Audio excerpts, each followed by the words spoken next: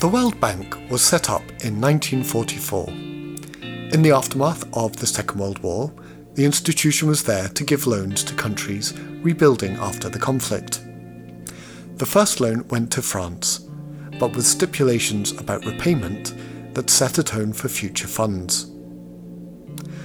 In 1999, the BMJ ran a series of articles on the World Bank, authored by our current deputy editor, Cameron Abbasi.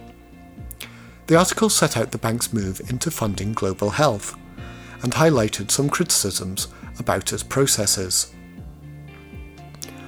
Now, a new series published on BMJ.com looks at where the World Bank has come in the last 18 years, how much global health it's funding now, and explaining some of its new models of finance.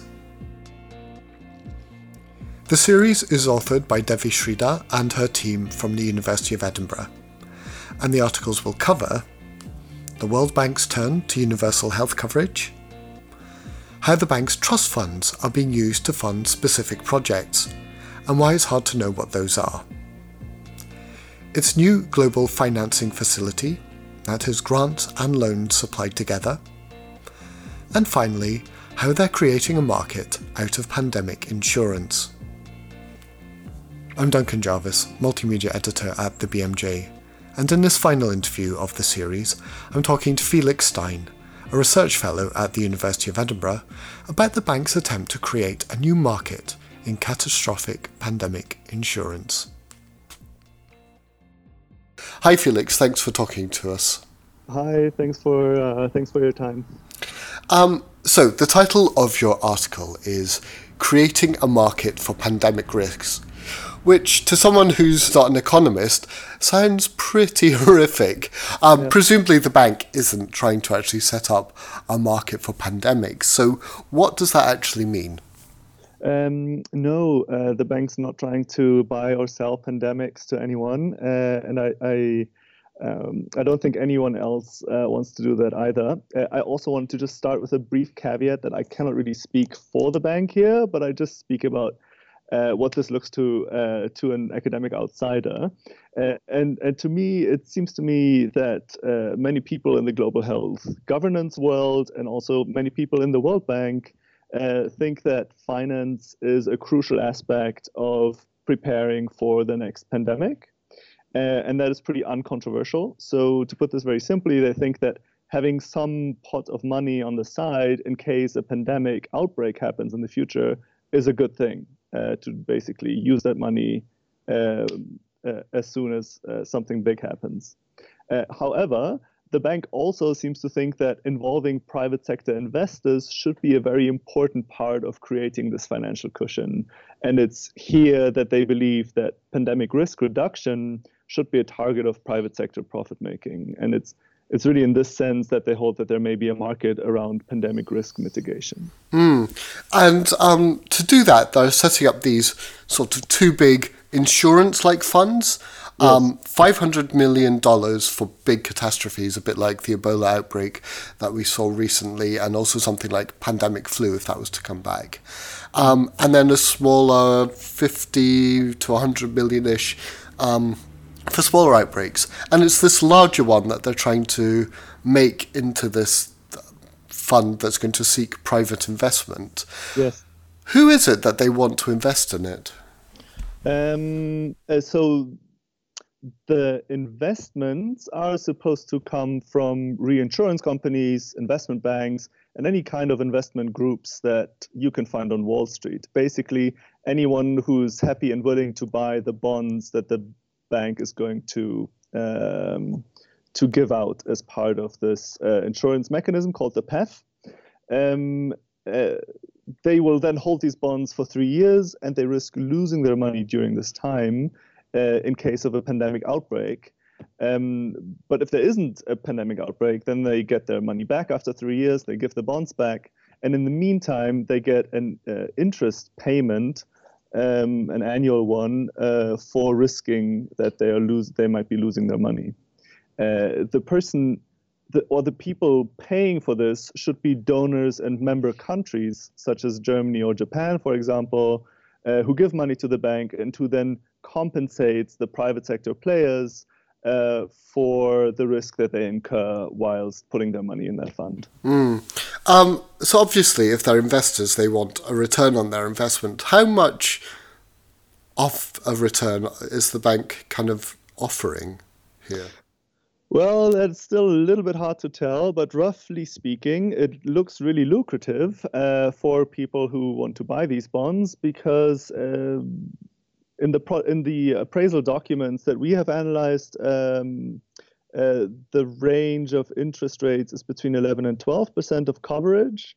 And then I've just looked at some investor website estimates where it sounds like the more risky bonds can yield up to 12% a year, whereas the less risky bonds can yield, I think, between 7 and 8% return, which is all really good. Yeah, I mean, that's, from an investor's point of view, that makes sense. But then I wonder, from the World Bank, what are they getting out of it? Because insurance as a market works because people pay in more cumulatively than the cost of goods that are eventually kind of paid out. And so the insurance companies can take a profit from that. And it works for individuals because that risk is pooled across everyone, so they don't all put in the amount that they might potentially claim back. But there isn't going to be that sort of risk pooling here. So how does it work if, how does it work for the bank economically? So for the bank, this works on a couple of levels. On the one hand, the bank believes that working in global health is a really good way of bringing about economic growth in the medium term. And there are more and more papers coming out of the link between having a healthy population and having GDP growth. And so they're really fulfilling their mandate here of bringing about economic growth in poor countries. And at the same time, they are creating a new market, and that is also part of their mandate. And so they are really working on poverty alleviation, economic growth, and on creating new markets all at the same time. So from the bank's perspective, this makes a lot of sense. From an insurance perspective, it's a little bit more difficult because I would say that insurance works first and foremost because I care about the people that I insure, which is very often why we take out insurance for ourselves. And in the case of life insurance, we take out insurance for the people we love, for our families, in case anything happens to us. Now, this is not the case here. Here, the people who are being insured, namely people in the world's poorest countries, aren't taking out the insurance. The insurance is paid for by member countries of the World Bank, and the coverage is brought in by Wall Street. So this is already a lot more complicated than normal insurance stuff that we might be used to. And I think the appeal that this is supposed to have is that for every dollar of donor money that goes in, the World Bank can say that it leverages several dollars in private sector coverage. And by leverage, they just mean they attract that, which is just a complicated way of saying that the private sector brings the coverage and we pay it for bringing that coverage. I'm not sure I've answered your question here. No, that's right. I mean, there's a couple of things to unpack there. So firstly, why private sector involvement in this, though? Because if they are going to pay out 12% a year for the risky funds, within 10 years, they've paid out more money than they would have done, if they just put that into the bank themselves, put that into a pot themselves. And these huge pandemics, they don't come around every 10 years. So it seems like it's just a way of moving money into the private sector. Well, whether that's the case or not is something that I think the World Bank should explain. But I think you hit the nail on the head. First of all, it all depends on how likely it is that there will be a pandemic outbreak, how big it's going to be, and whether it will fulfill the payout criteria of this insurance mechanism. And these big pandemics are really unlikely events, but when they happen, they have tremendous economic impacts, which is why this whole mechanism has been based on other such events, such as hurricanes or earthquakes, and is modeled on already existing catastrophe bonds. And what's notorious about these is that they're really hard to forecast, and it's really hard to thereby determine how big the coverage should be, how likely it is that anything happens, and how much should be paid in interest. So that makes it that makes it difficult, I think, for donors to put money into this, because as a donor, I simply wouldn't know whether to pay private sector investors 5 or 7 or 12% for fronting their money. So I find that very complicated. It can, of course, be interesting to attract the private sector into all kinds of insurance schemes, because they just have so much money. Private sector finance has been rising and rising as compared to all other parts of economic life over the past 30 to 40 years. And so there's just a lot of money floating around, and the World Bank is trying to be a broker that makes that money work for people in poverty somehow. So that makes sense on this kind of abstract level. But I think if we look really closely here, there's a couple of problems. And one of these is that I personally don't see why Germany and Japan and rich donor countries shouldn't just put that money aside themselves. It might be harder to convince them if I cannot promise them an innovative and creative new mechanism. But I think looking at the details, I would find that more convincing. Sure. I mean, this is something that you mentioned briefly there, but who would it be that would decide this is a pandemic that's worth triggering this insurance fund for? So this is also not too easy to pin down, but the way in which it looks is that countries would have to tell the WHO what is happening in terms of health when they think that that a pandemic might occur. So the WHO would then be involved in determining what kind of disease people are actually dealing with. And the countries would have to report to the PEF coordinator, which is likely to be sitting in the World Bank, how large the size of an outbreak is, how fast the growth rate of it is, how many countries are affected, and other specifics of what is happening. And then once the payout criteria are met, this PEF coordinator would get in contact with a private company called AIR Worldwide, which holds the payout model, which is unfortunately confidential. So I don't really know the specifics of that model, but they would then verify and determine how much money is paid out and to whom.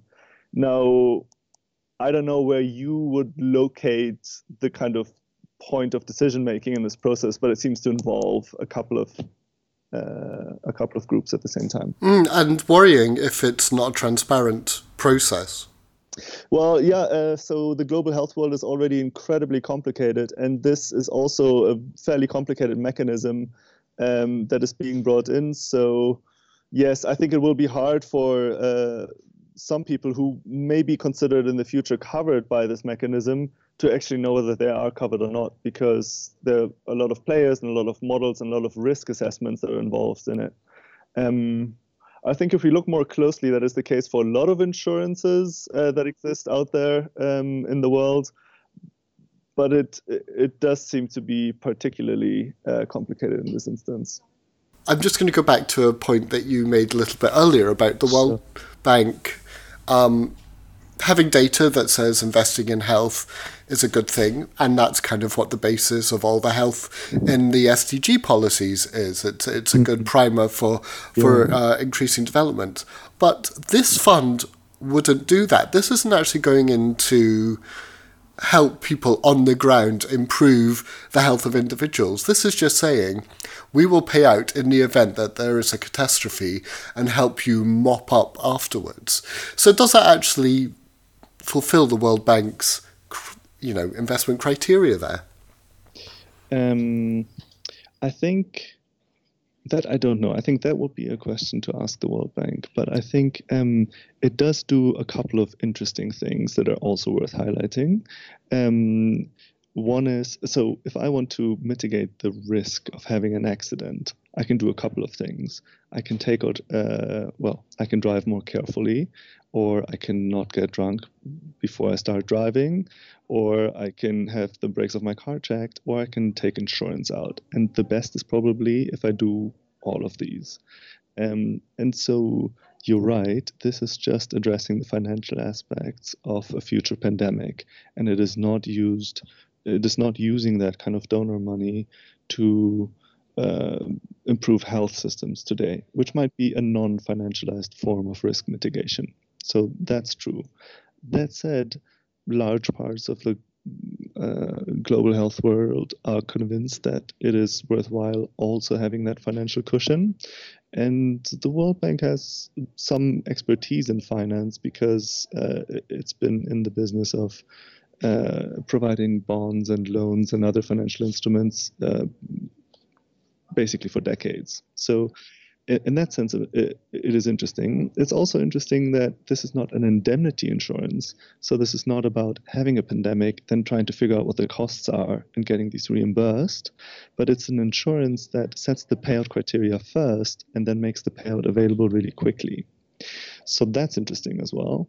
And lastly, some people in this who are involved in this would argue that there's a cycle of panic and neglect going on in pandemic preparedness. So when there is a pandemic, everybody's in a panic about it, and then when there isn't one, people perfectly neglect getting prepared for the next one. And so building an insurance is a nice way of countering that trend. So all of these things, I think, are positive. What the real question is to me is who should provide the coverage, and as your question implies, how big should the money in an insurance actually be as compared to how big is the money that is invested in pandemic preparedness on the ground today. So it sounds like you are quite skeptical of this as a mechanism to kind of increase pandemic preparedness. Am I right in saying that? I hope that doesn't come out too clearly in the article because I try to keep this objective. But so far, yes, I would like to see answers to the questions that are raised in the article. Yeah. Now, lastly, in your conclusion, you say that we have to keep an eye out on how well business and financial interests are actually aligned with kind of global health interests. And it seems, I don't know, in the zeitgeist that this is becoming more apparent in a lot of ways. Do you think generally within the World Bank, within other sort of global health funds, we're moving away from that more free market approach that probably would have characterized earlier World Bank operations? Or is it really just business as usual there, and this is showing that? Well, two things. One is the annoying academic answer that I shortly need to give, which is that the World Bank is a very large institution, and I'm a little bit uncomfortable in analyzing it as this one big chunk that does one thing. So I think there's a lot of people who are very skeptical of private sector involvement in the World Bank, and others who are totally for it. But then the answer that might be more satisfying to you is that the big picture answer may be that, yes, the World Bank has moved away from its more aggressive 1980s structural adjustment approach to economic development and has experimented with other ways of bringing about socioeconomic well-being and of living up to its own mandate of bringing about new markets. That said, I think two trends are currently indicating that they might go back to what used to be done before. One of this is that the World Bank is not independent of the US American government.